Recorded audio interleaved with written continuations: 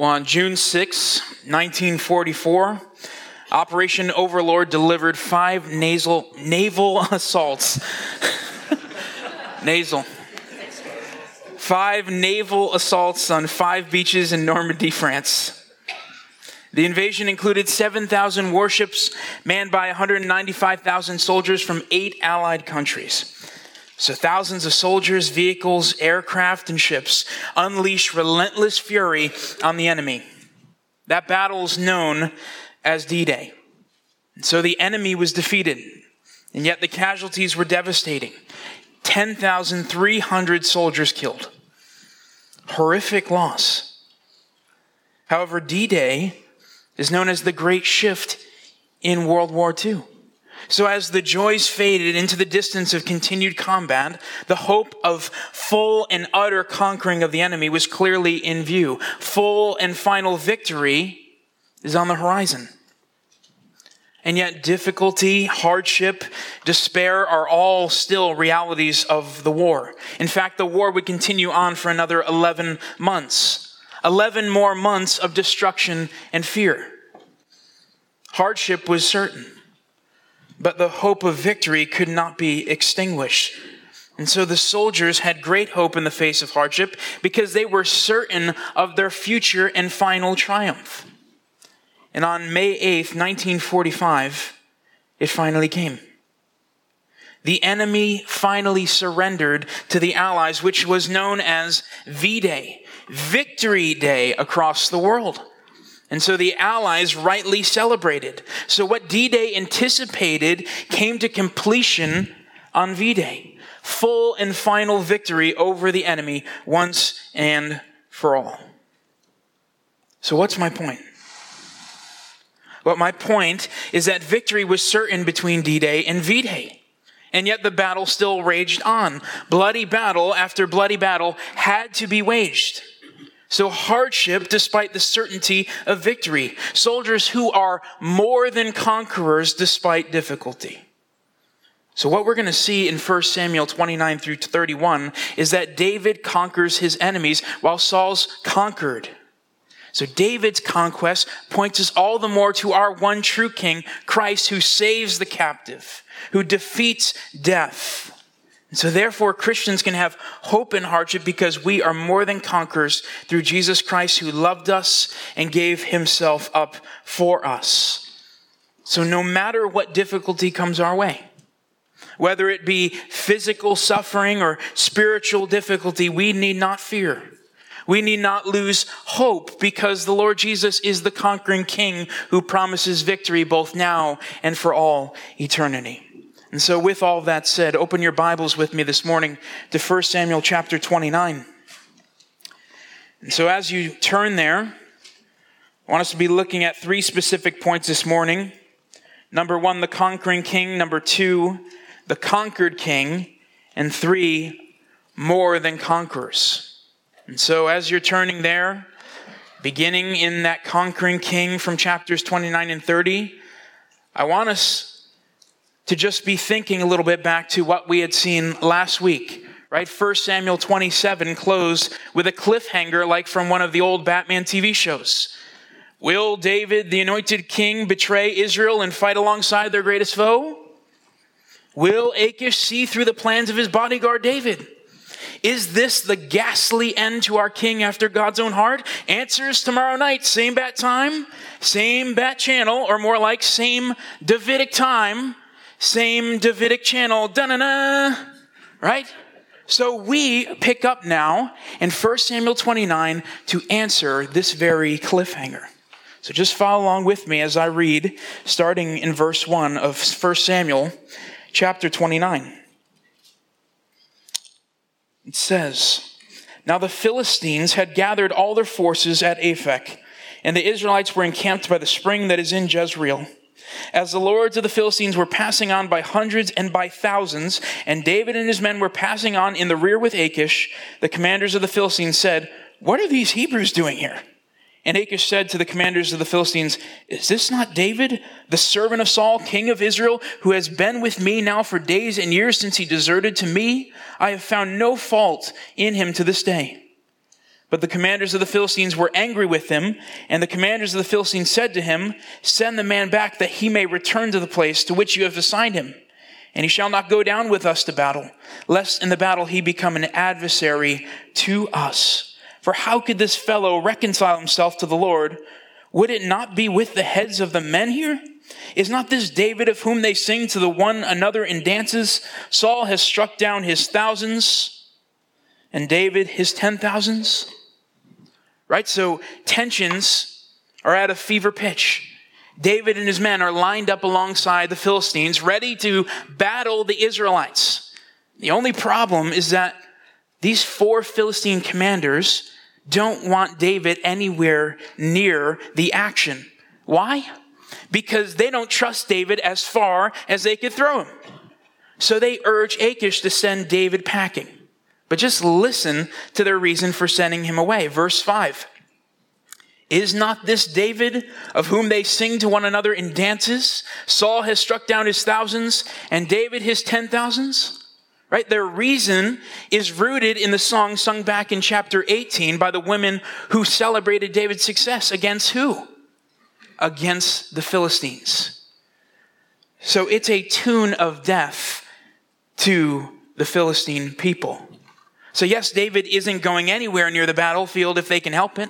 But in the face of the commander's disapproval comes a rebuttal highlighting how David is blameless before his enemies. Look back at verse 3. Achish said, "I have found no fault in him." Then verse 6. Then Achish called David and said to him, "As the Lord lives, you have been honest, and to me it seems right that you should march with me in the campaign, for I have found nothing wrong in you. Nevertheless, the lords do not approve of you. So go back now and go peaceably, that you may not displease the lords of the Philistines." And David said to Achish, "But what have I done? What have you found in your servant from the day I entered your service until now, that I may not go and fight against the enemies of my lord the king?"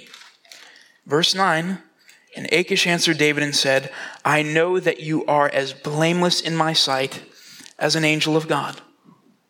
So Achish emphasizes that David's blameless. David is innocent before him. And he does this 3 times. There's no guilt to be found in this man. And yet Achish's rebuttal falls on deaf ears. So David's forced to return to Ziklag, roughly 15-20 miles from the battle lines, which is the sweet providence of God. It's very sweet for David, because this is the very same battle where Saul is going to fall at the hands of the Philistines. So David has the perfect alibi. He's got nothing to do with King Saul's death. And yet it's the means by which God will use to exalt his anointed King David to the throne of Israel. And yet as they travel back to Ziklag, there is unfortunate news that they come upon. David and his men go home to complete and utter devastation, which leads David to the next point of be strengthened in God. 1 Samuel chapter 30, starting in verse 1. It says, "Now when David and his men came to Ziklag on the 3rd day, the Amalekites had made a raid against the Negeb and against Ziklag." Just take note here. David just conquered the Amalekites in chapter 27, verse 8. Right? It said there that David raided the Gershurites, the Girzites, and the Amalekites. Okay, so just then look back at verse 1 here in chapter 30. "So the Amalekites returned the favor here and overcome Ziklag and burned it with fire. And taking captive the women and all who were in it, both small and great. They killed no one, but carried them off and went their way. And when David and his men came to the city, they found it burned with fire and their wives and sons and daughters taken captive." Everything's gone. All their livestock, their wives, sons, daughters, they're all taken captive. It's a devastating scene here. Verse 4 says, the entire company rightly raised their voices and wept until they had no more strength to weep. Verse 5, David's 2 wives also had been taken captive, Ahinoam of Jezreel and Abigail, the widow of Nabal of Carmel. So just picture this with me. You followed your leader through the wilderness. And now when you return home, you find fire and destruction. The Amalekites, These wicked people have captured every single family member. Can you just imagine that for a moment? The devastation. You'd be broken, shattered into a million pieces, angry, confused. And that's exactly how they felt. And verse 6 says that David's greatly distressed as a result of their emotional difficulty here. Look what it says. David was greatly distressed because the people spoke of stoning him. The reason, because all the people were bitter in soul, each for his sons and daughters. David's distressed here because the people want to kill him. This is the mark of true and utter despair. And out of the overflow of their broken hearts spews the desire to kill their leader. And how does David respond? Does he just lash out in anger at them? No. The text says the people spoke of stoning him because all the people were bitter in soul, each for his sons and daughters. But David strengthened himself in the Lord his God. You see that? We just read in verse 4 that David had no strength left due to his distress and grief. And now David strengthens himself in the Lord. Where David's strength fails, God's strength takes the helm. Which is similar language to what we heard back in chapter 23, right? When Jonathan came to visit David, when David's distressed about his father, Jonathan's father, Saul, coming to chase after him and kill him. And just listen to what chapter 23, verse 16 says that Jonathan does. It says, Jonathan, Saul's son, rose and went to David and strengthened his hand in God. And what did he say to him? He said to him, do not fear, David. For the hand of Saul shall not find you. You shall be king over Israel, and I shall be next to you. So in all likelihood, David's following Jonathan's wonderful example here. He recalls the promises of God and brings to mind who God is and what God declared. David, if God is for you, who can be against you? If your God is for you. Maybe even words similar to Psalm 27. The Lord is my light and my salvation. Whom shall I fear? The Lord is the stronghold of my life. Of whom shall I be afraid? The answer for David in times of severe distress is, I shall be afraid of no one.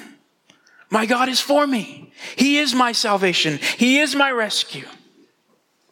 And so in the midst of devastation, despair, and impending death, David doesn't look to himself. That would have been easy to do, but he doesn't do that. No, where does he look? He doesn't look to mediums or necromancers like Saul. He doesn't run off and hide. He doesn't lay down and die. No, David's fear causes him to strengthen himself in the Lord his God so that he can rescue the captives. Look with me at chapter 30, verse 7. And David said to Abiathar the priest, the son of Ahimelech, bring me the ephod. So Abiathar brought the ephod to David, and David inquired of the Lord, shall I pursue after this band? Shall I overtake them? He answered him, pursue, for you shall surely overtake and shall surely rescue. Now notice the chain of events. David strengthened in the Lord. He calls Abiathar the priest to get the ephod. And then he starts seeking the Lord.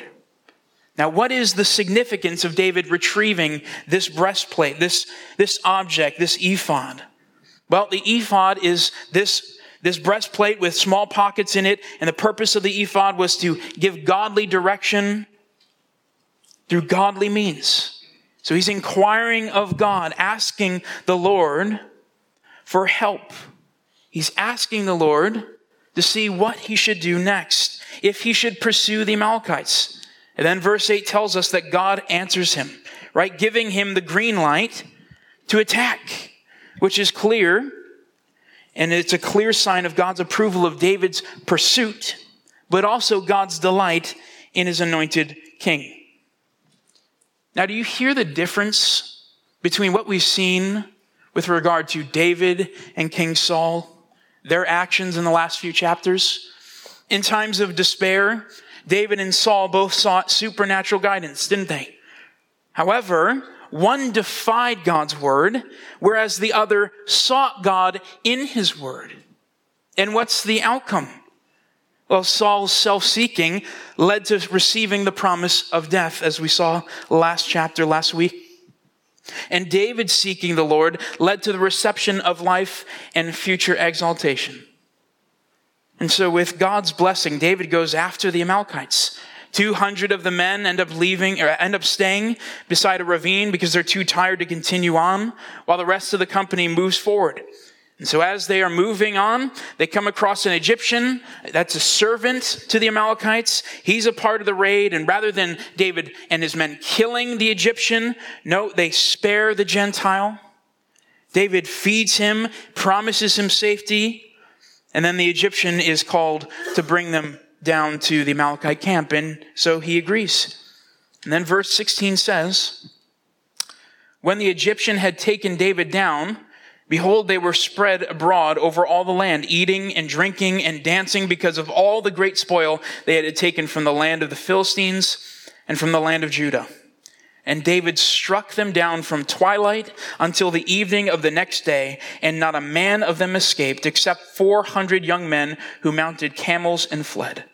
David recovered all that the Amalekites had taken, and David rescued his 2 wives. Nothing was missing, whether small or great, sons or daughters, spoil or anything that had been taken.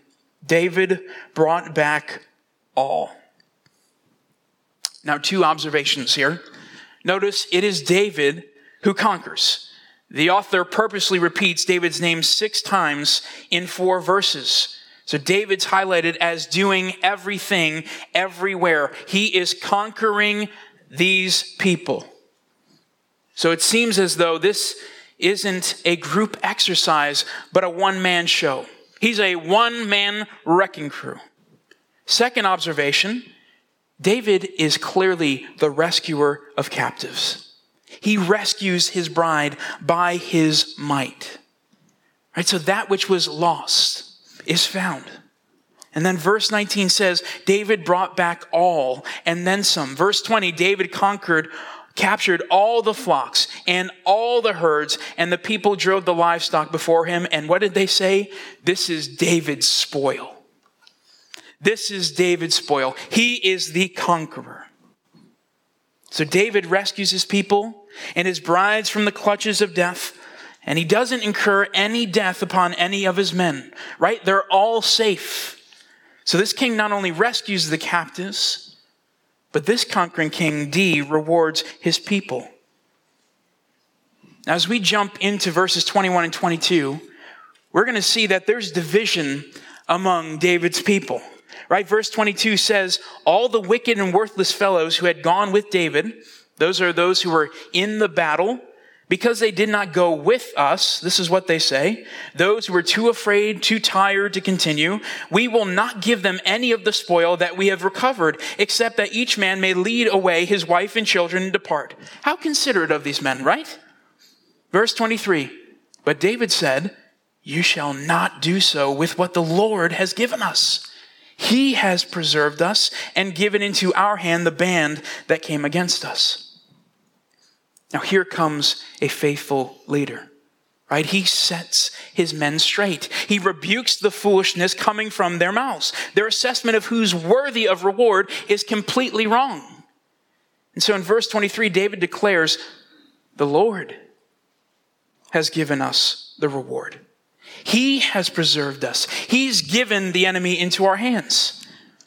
Right? So then what does David do on the basis of knowing this isn't our battle won, this is God who has done the work? He graciously rewards all his people without distinction.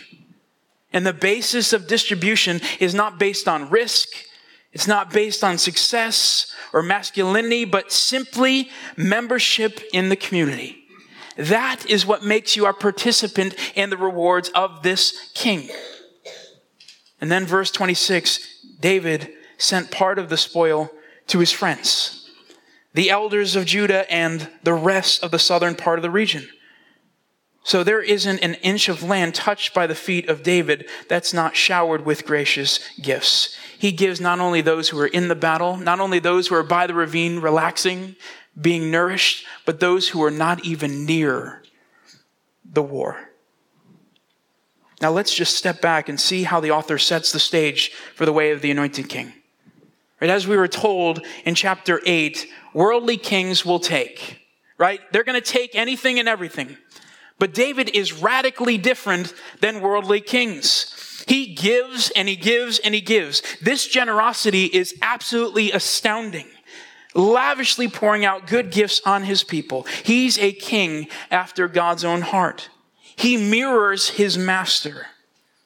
His heart flows in compassion and mercy, steadfast love, grace upon grace. So this conquering king is a good king. But as good of a king as David appears to be, he ultimately points to an even greater king, the Lord Jesus Christ, the Father's true anointed king, the one who was entirely blameless before his enemies, including Pilate, who declared hours before Jesus' death that he found no guilt in that man. And then moments of distress and terror in the Garden of Gethsemane, the Lord Jesus was strengthened in the Lord, for he knew the truths of God's word. He'd be humbled to the point of death with the great promise that God the Father would highly exalt him and bestow on him the name that is above every name. And it is Jesus who is the rescuer of sinners. He captured the bride. He rescued the captured bride. He lived the perfect life that the bride could never live. He died the death that the bride rightly deserved to die. And he rose from the dead, conquering sin, death, and the devil to give us freedom forevermore. The captive bride has been rescued by the King of all kings. And in Ephesians 4:7-8 tells us that he didn't just rescue, setting the captives free, but grace was given to each one of us according to the measure of Christ's gift. Therefore, it says, when he ascended on high, he led a host of captives, and he did what? He gave gifts to men. So Jesus is the true and better king who gives and gives and gives to all who come to him. Dear believer, do you see your king clearly this morning?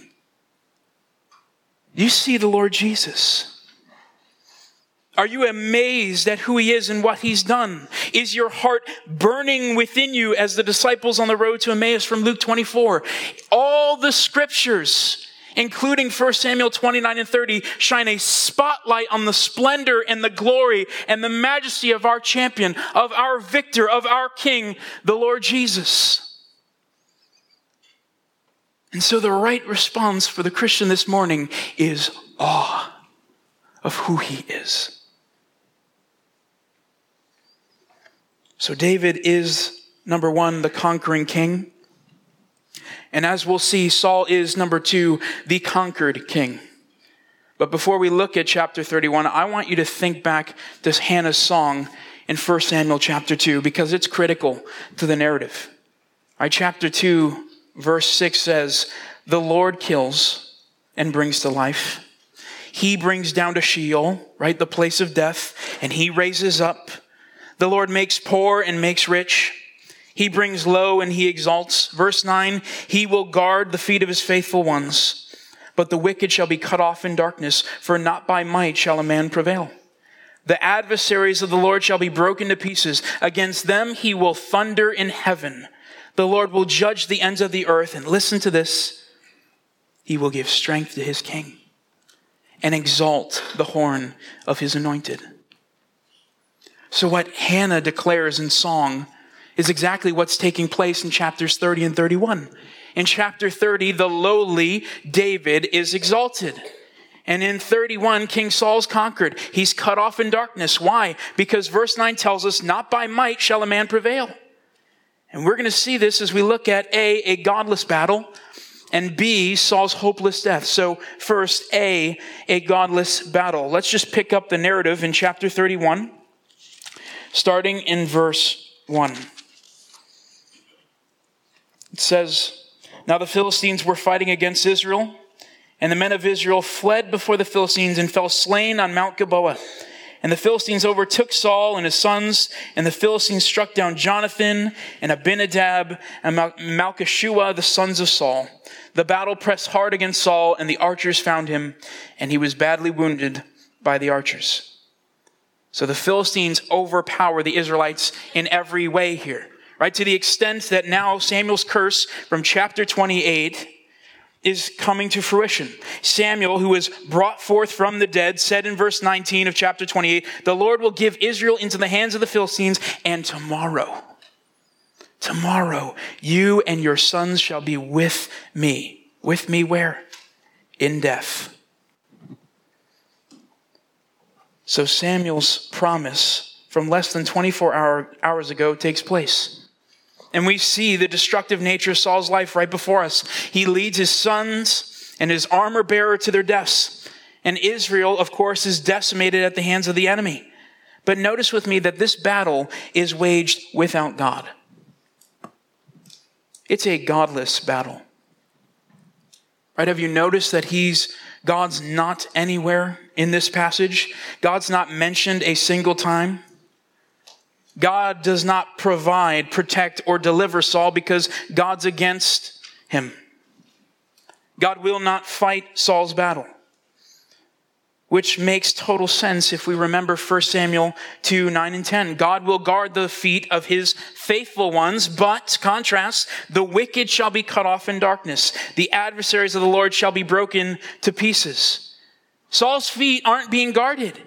He's not one of God's faithful ones. No, he's wicked, and therefore he's going to be cut off. So we are looking at a dejected and self-consumed king staring in the face of his own demise. Which brings us to B, Saul's hopeless death. Verse 4 continues here. "Then Saul said to his armor bearer, 'Draw your sword and thrust me through with it, lest these uncircumcised come and thrust me through and mistreat me.' But his armor bearer would not, for he feared greatly.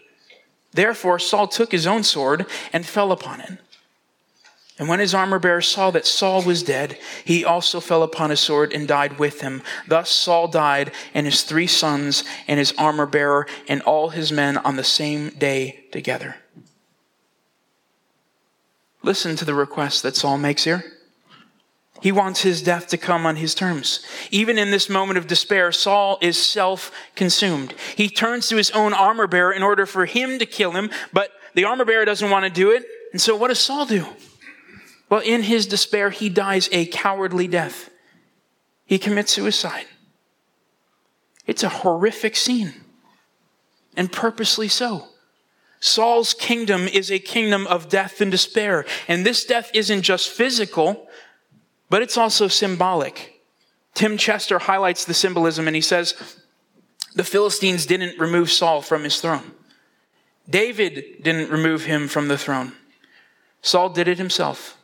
He fashioned his own downfall through his faithlessness and disobedience confirmed by suicide. So just to take it a step further, listen to 1 Chronicles chapter 10, 13 and 14. It says, Saul died because of his breach of faith. He broke faith with the Lord in that he did not keep the command of the Lord and also consulted a medium seeking guidance. Saul did not seek guidance from the Lord. Therefore, the Lord put him to death and turned the kingdom over to David, the son of Jesse. Right, so what are we told about the downfall of Saul here? It's his breach of faith. And as 1 Samuel 2 is so helpful to remind us, it is the Lord who kills and brings to life. The Lord exalts and brings to dust. This is a hopeless death from a wicked and self-consumed man. Desired his own kingdom rather than God's kingdom. And it has a terrible ending. Verse 8, the next day, when the Philistines came to strip the slain, they found Saul and his 3 sons fallen on Mount Gilboa. In verse 9, so they cut off his head. Right? The next day, war is over, the battle is over. The Philistines cut off, they chop off his head. Sound familiar? The final words uttered about Saul connect him with Dagon, the false god, and Goliath, the warrior of Gath. All three have their heads cut off, lumping them together as enemies of God and the seed of the serpent. Now we need to ask the question here, why does it matter to talk about his head getting chopped off? Well, it matters because this is God's death blow to the seed of the serpent to bring about the exaltation, the bringing up of the lowly one, David. So we're reminded here that God will have his rightful, true king. God will have his king in power, and this king will rule and reign over all his adversaries. The king will be victorious. Now, I just want us to feel the weight of this narrative. Right? These are dark, dark chapters of the Bible. Saul dies a hopeless death, apart from God, dead in his sins, so close to the things of God, so close to God's word, and yet dies loving himself rather than loving the Lord his God. He's disobedient and foolishly proud in heart, displaying himself to be nothing other than a seed of the serpent, an offspring of the devil, a hater of God. So yes, this has been a tale of two kings, but more importantly, this has been a tale of two kingdoms, the kingdom of God and the kingdom of the devil. So I want to ask you the question this morning, what kingdom do you reside in? Where do you reside? Who do you serve? This is the $1 million question, because if you reside in the kingdom of the devil, then Saul's end is your end. The kingdom is a kingdom filled with death and despair here. A life apart from faith in Christ is one that has no hope beyond the grave. As a sinner, you're on the brink of death both now and for all eternity. And so as we've seen, it's God who joyfully guards his faithful ones. But he also tears down his enemies. And so I appeal to you this morning that if you're living for yourself, if you're living for the here and now, if you've rejected the Lord Jesus, then your end will be death and destruction. It's a horrific place to be. But there is another way. You do not need to die without hope. There's a king who calls you to come. He's a king who saves the weak, the wounded, and the sinful. He takes captives and he makes them heirs of his kingdom. As Colossians 1:13-14 so gloriously recites, God the Father delivers us from the domain of darkness and transfers us to the kingdom of his beloved Son, the true anointed King, Jesus, in whom we have what? We have redemption and we have the forgiveness of sins. So then how do you enter the kingdom? Right? How do you get in with the King? Trust in Christ.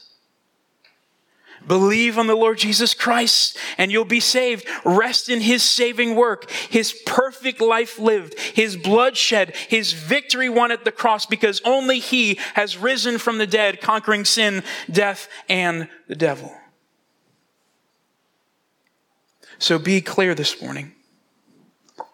The life lived apart from the Lord Jesus is a life dead in sin, without hope, bearing God's judgment for all eternity. But if your faith is in Jesus and his finished work on the cross, there is life. There is salvation. That's where victory is found. And yet the battle's still raging on, isn't it? The battle is raging until Christ, the King, triumphant return, where that victory will be consummated on the last day. Which is why I started with D-Day and V-Day this morning. So D-Day is when Christ was victorious through death and resurrection. And yet the Christian is called to have hope in the midst of all this, in the midst of difficulty, until the ultimate and final victory day, V-Day, Christ's return. So the Christian life is not easy. No trials are certain, but we must orient ourselves just like David did. We must be strengthened in the Lord and in his might, the one who gives us surety of our conquering, which brings us to number 3, more than conquerors. So to look at this, I want you to turn with me to Romans chapter 8. Romans chapter 8, and we are going to look at verse 35 onward.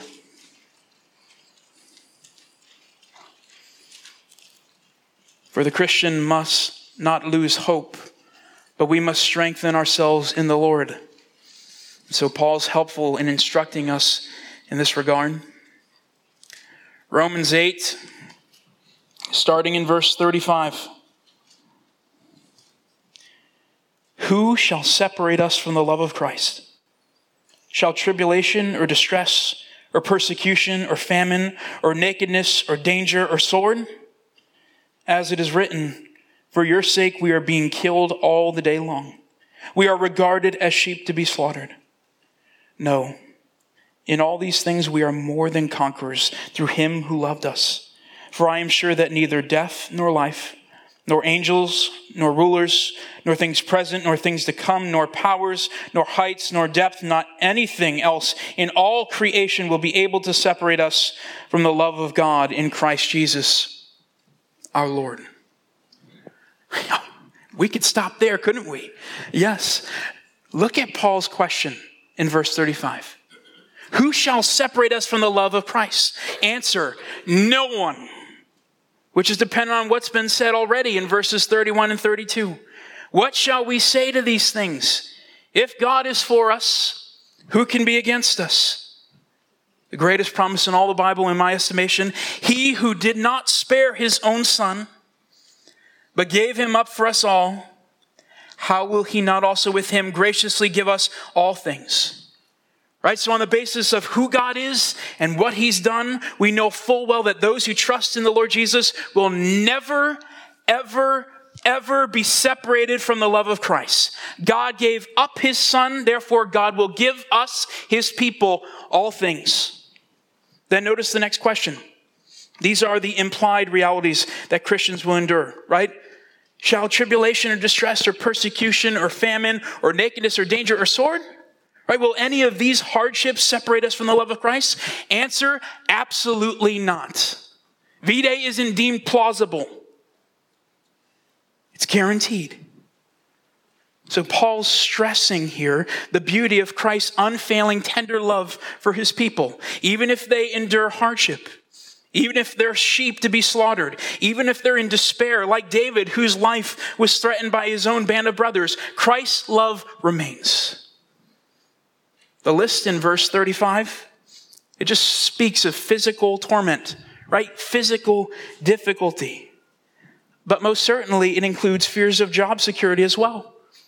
Car accidents, health scares, surgeries, bank fraud, money problems, marital issues, disease, depression, angry bosses, newborn babies, the terrible twos, death of loved ones, flat tires, homework, final exams, or even the fear of war.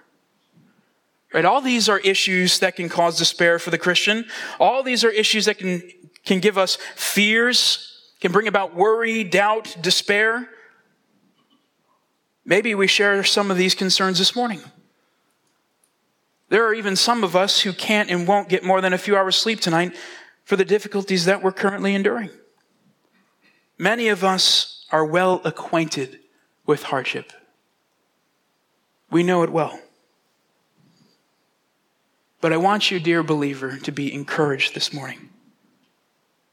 Yes, hardship is certain, but according to Romans 8:37 through 39, there's great hope for the Christian because there's surety of conquering.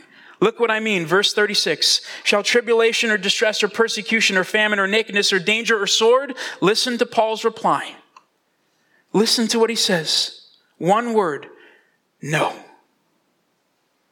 I just love that simple answer. No, your anguish, your despair, your distress will never separate you from the love of Christ. Why? Back to verse 37, because in all of these things, all of your hardships, we as the people of God are more than conquerors. How? How could we possibly be more than conquerors?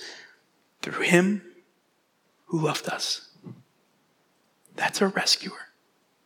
It's through Jesus that we're more than conquerors.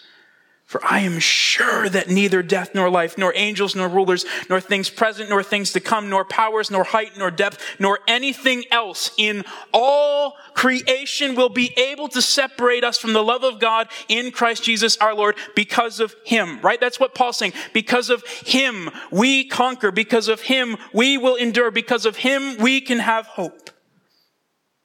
And so just hear this sweet surety. According to Romans 8, we are more than conquerors through Christ who loved us. We are conquerors over distress and hardship, not because we're tough, not because we're rough and ready to rumble, not because we're smart, not because we're more handsome or more pretty. No, we are more than conquerors through the King who conquered.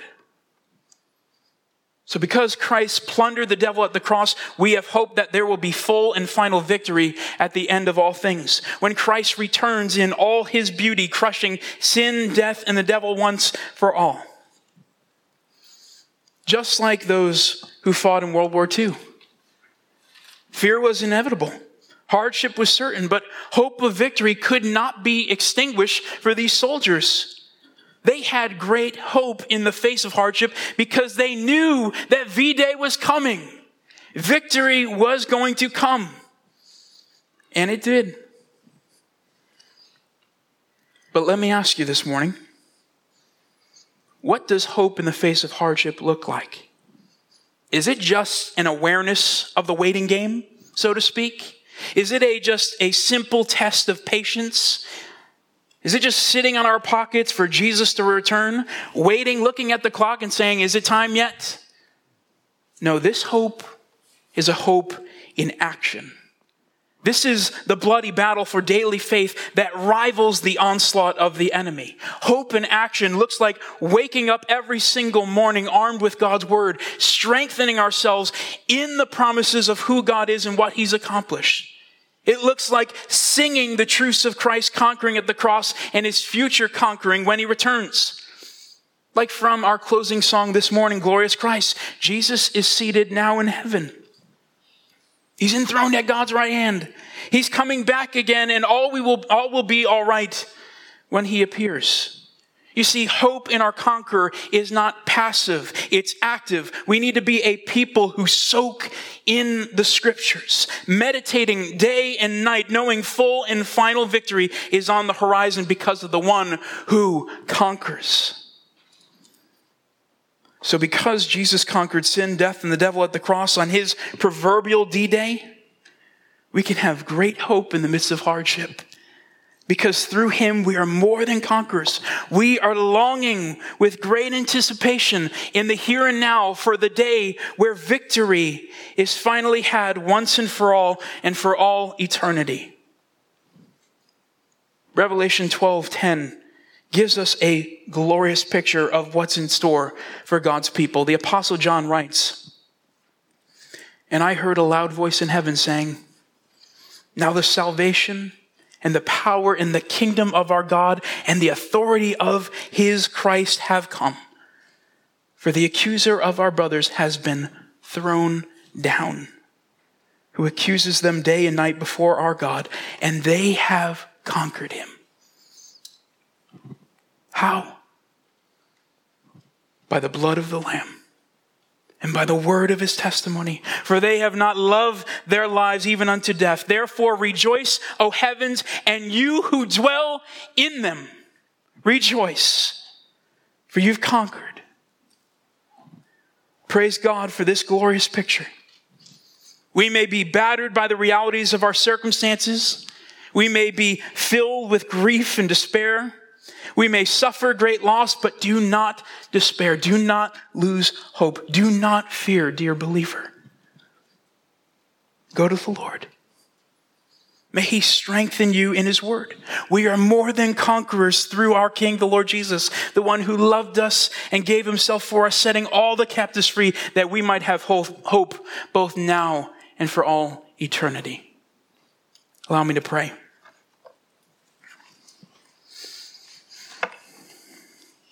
Heavenly Father, we thank you for the Lord Jesus. We thank you for who he is and what he's done. The reality that in our text this morning, that King David points us forward to the greater king who conquered sin, death, and the devil, the one who set the captives free.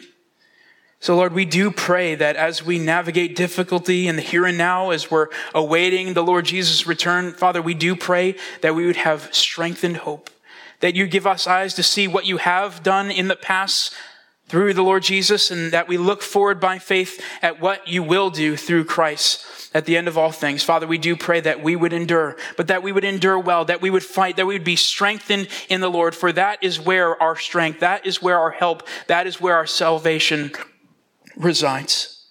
So Lord, give us the grace to be active, to be fighting by faith until your Son returns. We pray all these things in Christ's precious name. Amen.